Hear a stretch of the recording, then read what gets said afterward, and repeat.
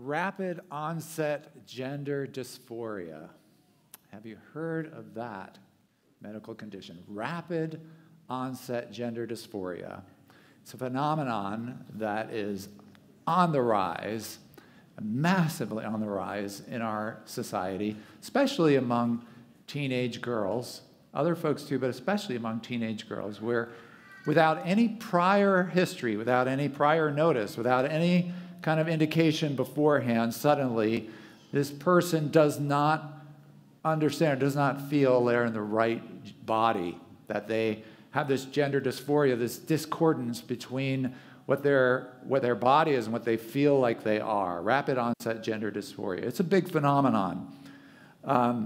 If I can translate it for you, it's just like everything else in a 13-year-old's life. All of my friends are experiencing this, so I should be experiencing this also. But it's a big problem. Do you know that for those who are 13 to 18 years old, 13 to 18-year-old girls, the incidence of rapid onset gender dysphoria has risen over 1,000% in the last 10 years. 1,000% in the last 10 years. Have you read much research on this? Have you had many stories come across the news about this phenomenon that's occurring? No? Isn't that a little bit odd? I want you to ask yourself, when did you have a medical condition that rises over 1,000% and you don't read about, let's do longitudinal studies. Let's make sure we understand what's going on here. You don't. Because you're not only not allowed to research it, apparently you're not allowed to talk about it. Our society has some woes here, really about identity, doesn't it, that are going on. And people aren't really, focusing on it, but it's there. A real problem with identity. What we've been doing here at Ironworks Church is reading through the Song of Songs. And we've been listening to the voice of the Shulamite bride, and she has been giving us very countercultural proclamations about romantic relationships, right? She's been talking to us about romantic relationships and what they should be. And in fact, it's just about everything she's saying is countercultural. We saw how she said, romantic relationships are supposed to be about exclusive devotion, long as life devotion. And of course, that's countercultural to what romantic relationships are today, and as the hookup culture matures into the polyamorous culture, and they will, we will see more carnage in relationships as people just grow up. The people from the hookup culture just grow up, and you will see more of an emphasis on polyamory and go moving in that direction. This is very counter to that trend, what we're reading in the Song of Solomon, that romantic relationships are to be exclusively devoted. And at the same time, she says, marriage, which is what she's pointing us towards, should be adamantly physical. We saw last week that there is to be an adamant physicality to a marriage. And, if that's not countercultural, at least it's culturally silent. We don't read about passion or hear about the passion that exists in marriage, that's there to be in marriage, the eroticism that's inside of marriage. And today, we're going to look at another part of her call, what we're getting from this book, the voice of the Shulamite woman, as she tells us that romantic relationships are to be gendered, intergendered.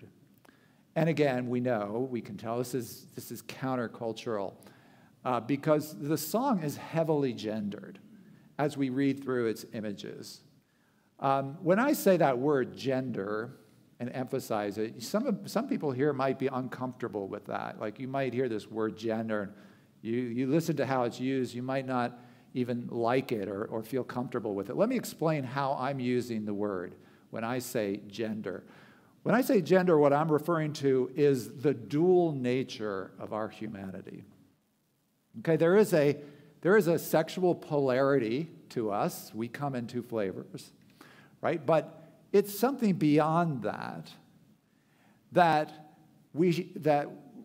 goes beyond what we share with animals. Even plants and animals have a sexual polarity. Animals obviously have male and female. But when I'm saying gender, I'm saying something that goes beyond that, as if the animals were sort of God's prototype for what he wanted to do in relationship with us, who are made in his image. And that thing that goes beyond, certainly our bodies point to, but goes beyond our bodies to our very souls, it's that thing that I mean when I say gender. I don't know if there's a better word for it. That's just what I use. And our bodies are part of it, as Pastor Darren said so beautifully in a sermon a few weeks ago. He said, our bodies are actually gifts that we give to one another. We're given bodies to give to one another. And that's very much the case in a biblical view. But there's something beyond that. It's like the bodies are signposts. They point us to the different ways that we love each other in intergendered relationships. They point us to how to be gifts to one another. And this, friends, I'll tell you, is the Christian answer to society's woes. Society's woes about identity. Because what's happening now with rapid onset gender dysphoria and general wide-scale gender dysphoria is entirely predictable. It would have been entirely predictable if you looked ahead when people started to minimize gender in a relationship. And when people started to say, well, there's not really a difference there. There's not really a distinction with men and women in relationship. And whether you said, that's just true of men and women in general, or you said that's why we should have monogendered unions or same-sex marriage, like it's commonly called. However we did that, it was entirely predictable where society was going to go from there. Why? Because gender, according to the scriptures we'll see, is about relationship. That's what gender is for. It's about relationship. When you lose gender in relationship, you lose gender. And when you lose gender, you lose identity. So the Bible's answer to our woes here about identity is exactly opposite. It's exactly backwards from what our society is telling us today. What is the society saying to us? It's saying you should choose your gender based on who you are. You should go into a room and figure out who you are, and then you should choose your gender based on that. The Bible is exactly the opposite. The Bible says, no, we find out who we are through our God-given gender. You see, it's exactly the opposite way, backwards. And so the Shulamite bride is here today to tell us, as we listen to her voice in the song, that we need to understand gender to find out who we really are, that we need relationship to know who we are. And before we read, I just want to make one point about what we're going to read. Like at the beginning of chapter 2, you'll notice that the woman, for example, she says, I'm a lily. I'm a lily. And you say, well, where did she get that understanding? It actually comes in the next verse. We find out where she understood she was a lily from, because he says to her, you're a lily. You're a lily to me. That's what you mean to me. That's what I see when I look at you. So right there, chapter 2, verse 1 and verse 2, we get how relationships help us to know who we are. It happens first in our families of origin, as we have relationships in our families of origin, and hopefully if they're healthy relationships, we come to know who we are. Then in our church bodies, through the relationships we have there, we come to know who we are. And then if we marry intensely, we find out in our marriages who we are. And so what we're going to be learning about here is how the gift of gender in operation helps us to identify ourselves. Please stand if you are able, if you're comfortable doing that, to read with me from the Song of Songs. I'm going to be reading selections from the song. And we're going to be doing what we've doing there. I'm going to be reading, it's going to be a little bit of a longer reading today because I want us to enter into the imagery. I want us to feel the literary skill here of what's going on as we are listening to this proclamation, listening to this voice. So I'm going to be reading some verses from a few different chapters. And I'll start in chapter 1 with verse 4. If you're following along, you can follow along on the screen or in your Bibles. I'll be reading from the ESV version. Okay, Song of Songs, chapter 1, beginning in verse 4. Draw me after you. Let us run. The king has brought me into his chambers. We will exult and rejoice in you. We will extol your love more than wine. Rightly do they love you. I am very dark but lovely, O the daughters of Jerusalem, like the tents of Kedar, like the curtains of Solomon. Do not gaze at me because I am dark, because the sun has looked upon me. My mother's sons were angry with me. They made me keeper of the vineyards, but my own vineyard I have not kept. Tell me, you whom my soul loves, where you pasture your flock, where you make it lie down at noon. For why should I be like the one who veils herself besides the flocks of your companions? If you do not know, O most beautiful among women, follow in the tracks of the flock and pasture your young goats beside the shepherd tents. In chapter 2, I am a rose of Sharon, a lily of the valleys. As a lily among brambles, so is my love among young women. As an apple tree among the trees of the forest, so is my beloved among the young men. With great delight I sat in his shadow, and his fruit was sweet to my taste. He brought me to the banqueting house, and his banner over me was love. Sustain me with raisins, refresh me with apples, for I am sick with love. His left hand is under my head, his right hand embraces me.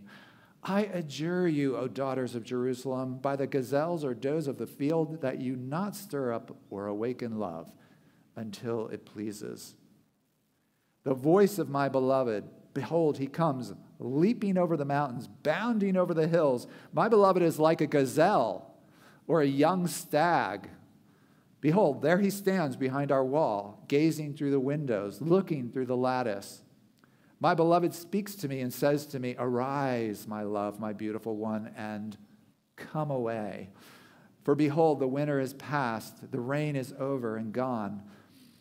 The flowers appear on the earth, the time of singing is come, and the voice of the turtle dove is heard in our land. The fig tree ripens its fruits, the vines are in blossom, they give forth fragrance. Arise, my love, my beautiful one, and come away. O my dove, in the clefts of the rock, in the crannies of the cliff, let me see your face, let me hear your voice, for your voice is sweet, your face is lovely. Then in chapter 7, verse 11, come, my beloved, let us go out into the fields and lodge in the villages. Let us go out early to the vineyards and see where the vines have budded, where the grape blossoms have opened and the pomegranates are in bloom. There I will give you my love. The mandrakes give forth fragrance, and beside our doors are all choice fruits, new as well as old, which I have laid up for you, O my beloved. Oh, that you were like a brother to me who nursed at my mother's breasts. If I found you outside, I would kiss you, and none would despise me. I would lead you and bring you into the house of my mother, she who used to teach me. I would give you spiced wine to drink, the juice of my pomegranate. His left hand is under my head, his right hand embraces me. I adjure you, O daughters of Jerusalem, that you not stir up or awaken love until it pleases. And then to verse 6 of chapter 8, set me as a seal upon your heart, as a seal upon your arm. For love is as strong as death, jealousy is fierce as the grave, its flashes are flashes of fire, the very flame of the Lord. And to verse 10, I was a wall, and my breasts were like towers. Then I was in his eyes as one who finds peace. And this is the word of the Lord. Thanks be to God. Please make yourself comfortable.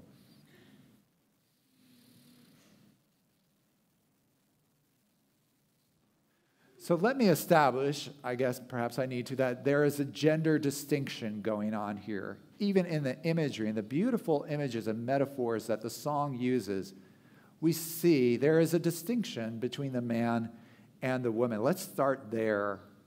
look at the animals that they are compared to. So if you're looking at chapter 2, you'll notice that there's different animals that they use to describe each other when they're looking at each other. Both of their eyes are like doves. At different points, they both are talking about their eyes, and their eyes are like doves. When you're talking about her, what is she described as in chapter 2? Who can see that in chapter 2? Anybody? What animal is she? Anybody? She is a dove. So they're both of them. Their images are wide-ranging. When they're talking about their eyes, they're both doves. But you're talking about her. Verse 14, chapter 2, she's a dove. Chapter 6, verse 9, she's a dove. Whereas, what is he described as in chapter 2? Anybody see what animal comes out for him? Gazelle or a stag, right? A gazelle or a stag. So he's a gazelle bounding across the mountains, a stag. She's a dove. There's a difference there. Why? If you pass beyond the animals to, beyond the fauna to the flora, you look at the vegetables that they're compared to, the vegetation that they're compared to. You see a distinction. Even right there at the beginning of chapter 2, you look at verses 2 and 3. What is she? You call it out? She's a lily. What is he in the very next verse? He's an apple tree.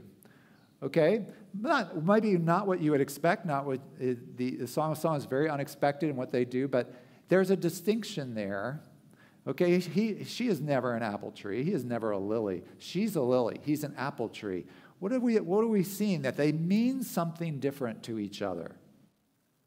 They mean different things. Go beyond the flora and fauna to artifacts, because, throughout the song also, it's kind of fun. You can kind of go through the song, do a study, and see what each of them are compared to and their body parts, and it's fascinating. But sometimes they're described as things that are made by humanity, right? And throughout the song, what do we see? That she's a wall, chapter 2. She's a door. She's a fountain. She's a city. She's a seal.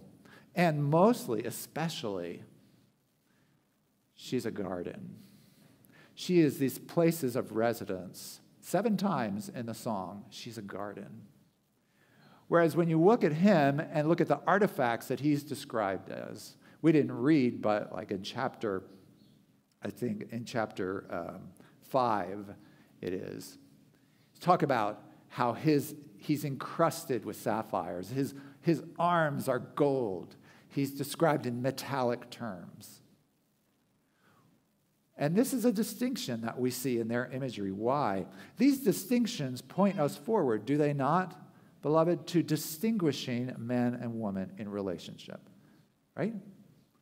Something simple to understand. But what are the distinctions? Okay, and that is the million-dollar question, isn't it? That is the question that we need to know to love each other well and to answer the great fog in our society. What really makes a man? And what is it that makes a true woman? Well, nobody really has a good answer for this, I would say. I would make the claim, except the Bible. And if you listen to the public conversation, you'll find this is never brought up. Even though you have celebrity trans folks coming out and saying, now I know who I am, in the interviews, it never comes out. The question is never asked, what is a man? How do you know that your body is wrong and that you are in fact a man or you are in fact a woman? Never asked. And this is where I think, especially you young people, I need to challenge you. Because if you are feeling the kind of pull of this, and you're feeling like, yeah, maybe I am in the wrong body, you need to make sure you first ask this question. And if you're ever in a conversation about this, you want to stop the conversation, just ask the question. What makes a man? What makes a woman? Because the celebrity trans folks don't give us an answer.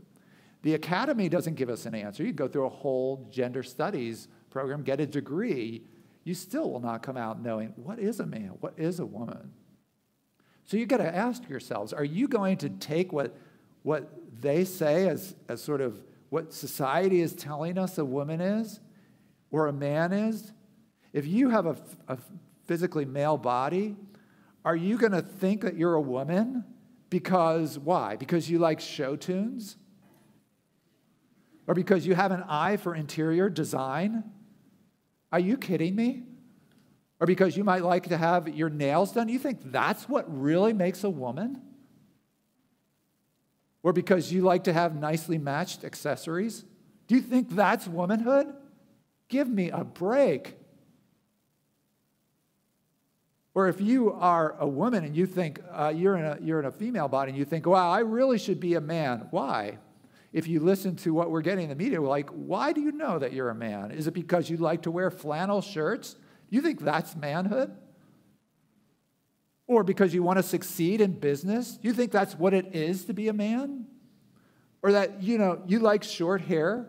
There was a long interview in Time magazine just last month with Elliot Page. And you know what never came up? How do you know that you think you're a man now? What is a man, Elliot Page? Never asked, not once. You know what they did talk about? How she wanted to have her hair cut short. Oh, I felt so much better when my hair was cut short. Are you telling me that's what makes a man? Because you like short hair? Give me a lunchtime break at 4 p.m. Are you going to model these people? I mean, she can do what she wants with her body, but are you going to model that? Are you going to say, yeah, this is what I would do? I'm going to call her brave rather than, she has a problem. She needs help. So you're not going to get an answer. In all of these public conversations, you're not going to get an answer. Well, now you're expecting one from me. I'll tell you what. What I can come up with, if I gather up all that the Bible says about gender, and then again, it is about relationship. The way that God leads us in the scriptures is to say our gender is about relationship. Here it is. You want to know what a real man is? A real man is one who cheerfully and consistently lays down his life in leadership for the close women in his life, for the women with whom he is in close relationship. He ties himself to their growth through taking charge for them, through securing them, through finding a purpose in their relationship. That's it. You want to know what a real woman is? A true woman is one who consistently and cheerfully advances the close men in her life. She ties herself to their promotion, by granting them rest, by granting them authority, by empowering the mission that they have together. And I'm drawing here especially from the Apostle Paul when he lays out the great principles of gender as he does in 1 Corinthians 11. And his reading of Genesis chapter 2. In the very beginning that Josh brought us back to this morning was talking about the initial creation of humanity. And Paul reads that story of Genesis 1, Genesis 2, and says, look, here are the principles of the great principles of gender. And these are the things that we need in our relationship to create intimacy. They are what we need to, truth be told, keep marriages erotic. And they tell us who we are. So let's look at these in the Psalm, see how the song, and see how the song brings these out for us. I'll just take two of the principles for us in the interest of time this morning. If you're a husband, if you are the one in that relationship, what are you trying to do as a man? You're trying to apprehend the mission. You're trying to say, what are the goals that we should be having? First for our marriage and for our family. What are our priorities? What is the direction that we should be going? What are we doing? Where are we going? And in this place, you become the one who makes promises. You become the promiser. And it's a wonderful thing to see It's expressed kind of in indirect ways and in explicit ways, in different ways, like in the Old Testament. You look at a place like 1 Samuel 30, where someone is talking about guys coming back from battle, from a returning army, and just the way he expresses the relationship of that man to his family, to his wife. He says, let that man, each man, lead away his wife and children. Just using that expression for leading away. In the New Testament, you see it right when Paul is expressing, the relationship of the other apostles to their wives and families. He again uses this same way of talking about it. He uses this particular verb, parago, which means to lead around. When it's used transitively, it means to lead around. He says, don't I have a right? He wasn't married. The other apostles were. Cephas was, Simon Peter. He says, don't I have a right to lead around a wife, just like the other apostles do? This is just a way of expressing like the relationship. There's a leadership there. And we see it in the song right from, say, chapter 2, verse 10. He calls her, right? Arise, my love, come away. Even in the beginning of the song, right? Chapter 1, verse 4, what does she say? Draw me after you. Okay, some translations say, take me away with you.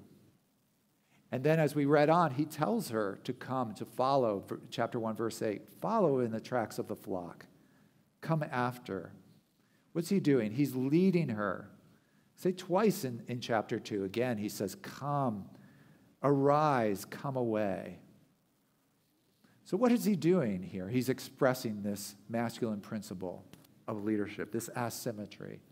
Not that you as a woman never lead in other areas of your life, but in terms of the relationship, what's going on in your close relationship, this is his specialty.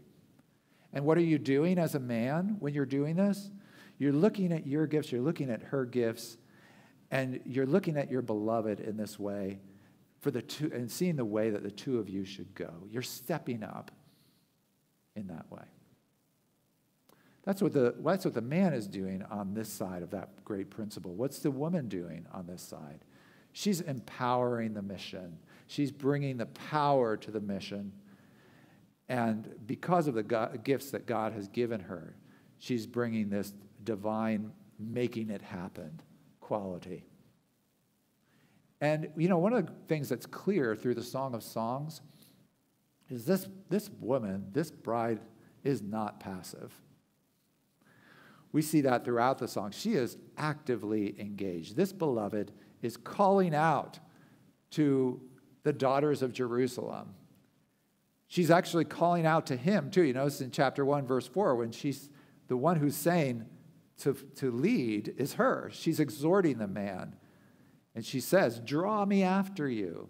She's actively engaged in trying to make the relationship work as it should. And so in chapter 7, she says, if we're doing this relationship, let's take it out into the fields and the villages. Very active, very active. So, as a husband is growing to apprehend the mission that encompasses the family's gifts and the direction, the wife is growing as the beloved one to bring all that she has to the table to empower that good direction. The promiser and the beloved come together in a beautiful way. And so the best thing that you can do, it's wonderful to hear. We just want to welcome the women back from the women's retreat. Those of you who went on that know it was a wonderful time that you had to encourage one another. And we are so happy to see that going on at Ironworks Church, the small groups that we have here, and these retreats that we try to do periodically, because we want to be encouraging one another in our same-gendered relationships in this direction. Best thing that you can do, if you are a woman and you have girlfriends, and your friends, one of the best ways you can be a friend is to be asking your women friends, how are you doing in bringing a divine spark as an empowerer in your relationships, in your close relationships with men? How are you doing in that? The best thing you can do as a guy, if you have guy friends, is to be asking one another, how are you doing as a man? How are you doing as a man in your close relationships? How are you doing in this kind of principle of stepping up in the places where you need to step up? God himself, that this fire that I'm talking about is the very flame of the Lord. How is this the very flame of the Lord? Well, what she's telling us is that looking at gender through gender, to what it points to, we're learning about God. And this is something very important about the Trinitarian God that we have come to understand through the progressive revelation of the Scriptures as he has unfolded himself to us in history. And that there are different persons, but one God. And they are so much the same that they're one God, and yet there are three different persons. Well, you say if they're all the same, how do we distinguish them? How do we identify them? How do we tell them apart? And so people have said, well, maybe it's because they have different characteristics. Like the Father, the first one of the Trinity is holy. His epitome is holiness, or truthfulness. And that turns out not to be the case because the second member of the Trinity is truth. His characteristics are the same. The Holy Spirit is just as holy. And so the persons are not distinguished by characteristics of God because they all share those characteristics. They all have those characteristics equally. Well, you say, well, then how can we tell them the difference? And here's the answer that came out as Christians and Christian theologians wrestled with the Scriptures, tried to understand this. It came through a few good theologians, and then eventually it was really solidified by the great Augustine. And this is what we believe, by the way. The only thing that distinguishes the Trinitarian persons, the divine persons, is their relation to one another. The only thing. The great first one is the first one because he is unbegotten. He, in his personhood, it derives from neither of the others. The great distinguishing quality of the second person is that Christ is of the first. He is of the Father. And a lot of things flow from that, but that's basically it. The distinguishment essence of the third person is that the Holy Spirit proceeds from the two of them together. And these are the things that actually make them different. The great promiser, the great beloved, the great witness to the love. This is how they self-identify. So that is why you know yourself through close relationships. You see? The reason why we have close relationships and why we're made in his image is because when he made us in his image and splayed out what was going on inside of the triune God in space and time, it came out for us as man and woman in relationship. This is how we know. This is why we know ourselves through close relationships. This is why your gender is not a thing that you go off into a room somewhere and say, okay, and I'm going to decide what gender I am. You cannot do that. You determine yourself by giving yourself genderly in relationship. There was I'll finish with this. There's a group of guys in a small group. One time they were going around and they were being asked, what's the best compliment that you've ever received? Something that really helped you know, like wow, about yourself. The best compliment you've ever received. And they were going around saying the different compliments. And God says, one guy, he said, best compliment I've ever received is that a pastor was evaluating my marriage relationship. And the pastor said, I'm looking at you and looking at your wife, looking at what you have together, and I'm seeing that she will follow you to the ends of the earth. He said that was the best compliment he'd ever received. She will follow you to the ends of the earth. And for him, it was the best compliment because what it said about their relationship is that they had reached a place in their trust where they could have that kind of relationship where she would follow. She was trusting of him at that point to be able to do that. And subsequently, interestingly, she did follow him to the ends of the earth in that relationship. They actually did go to the ends of the earth. And it was very clear that she was the reason that they could go. So friends, let the gift of gender take you to help you understand your identity and take you to the ends of the earth. Amen. Amen. Would you please stand with me now?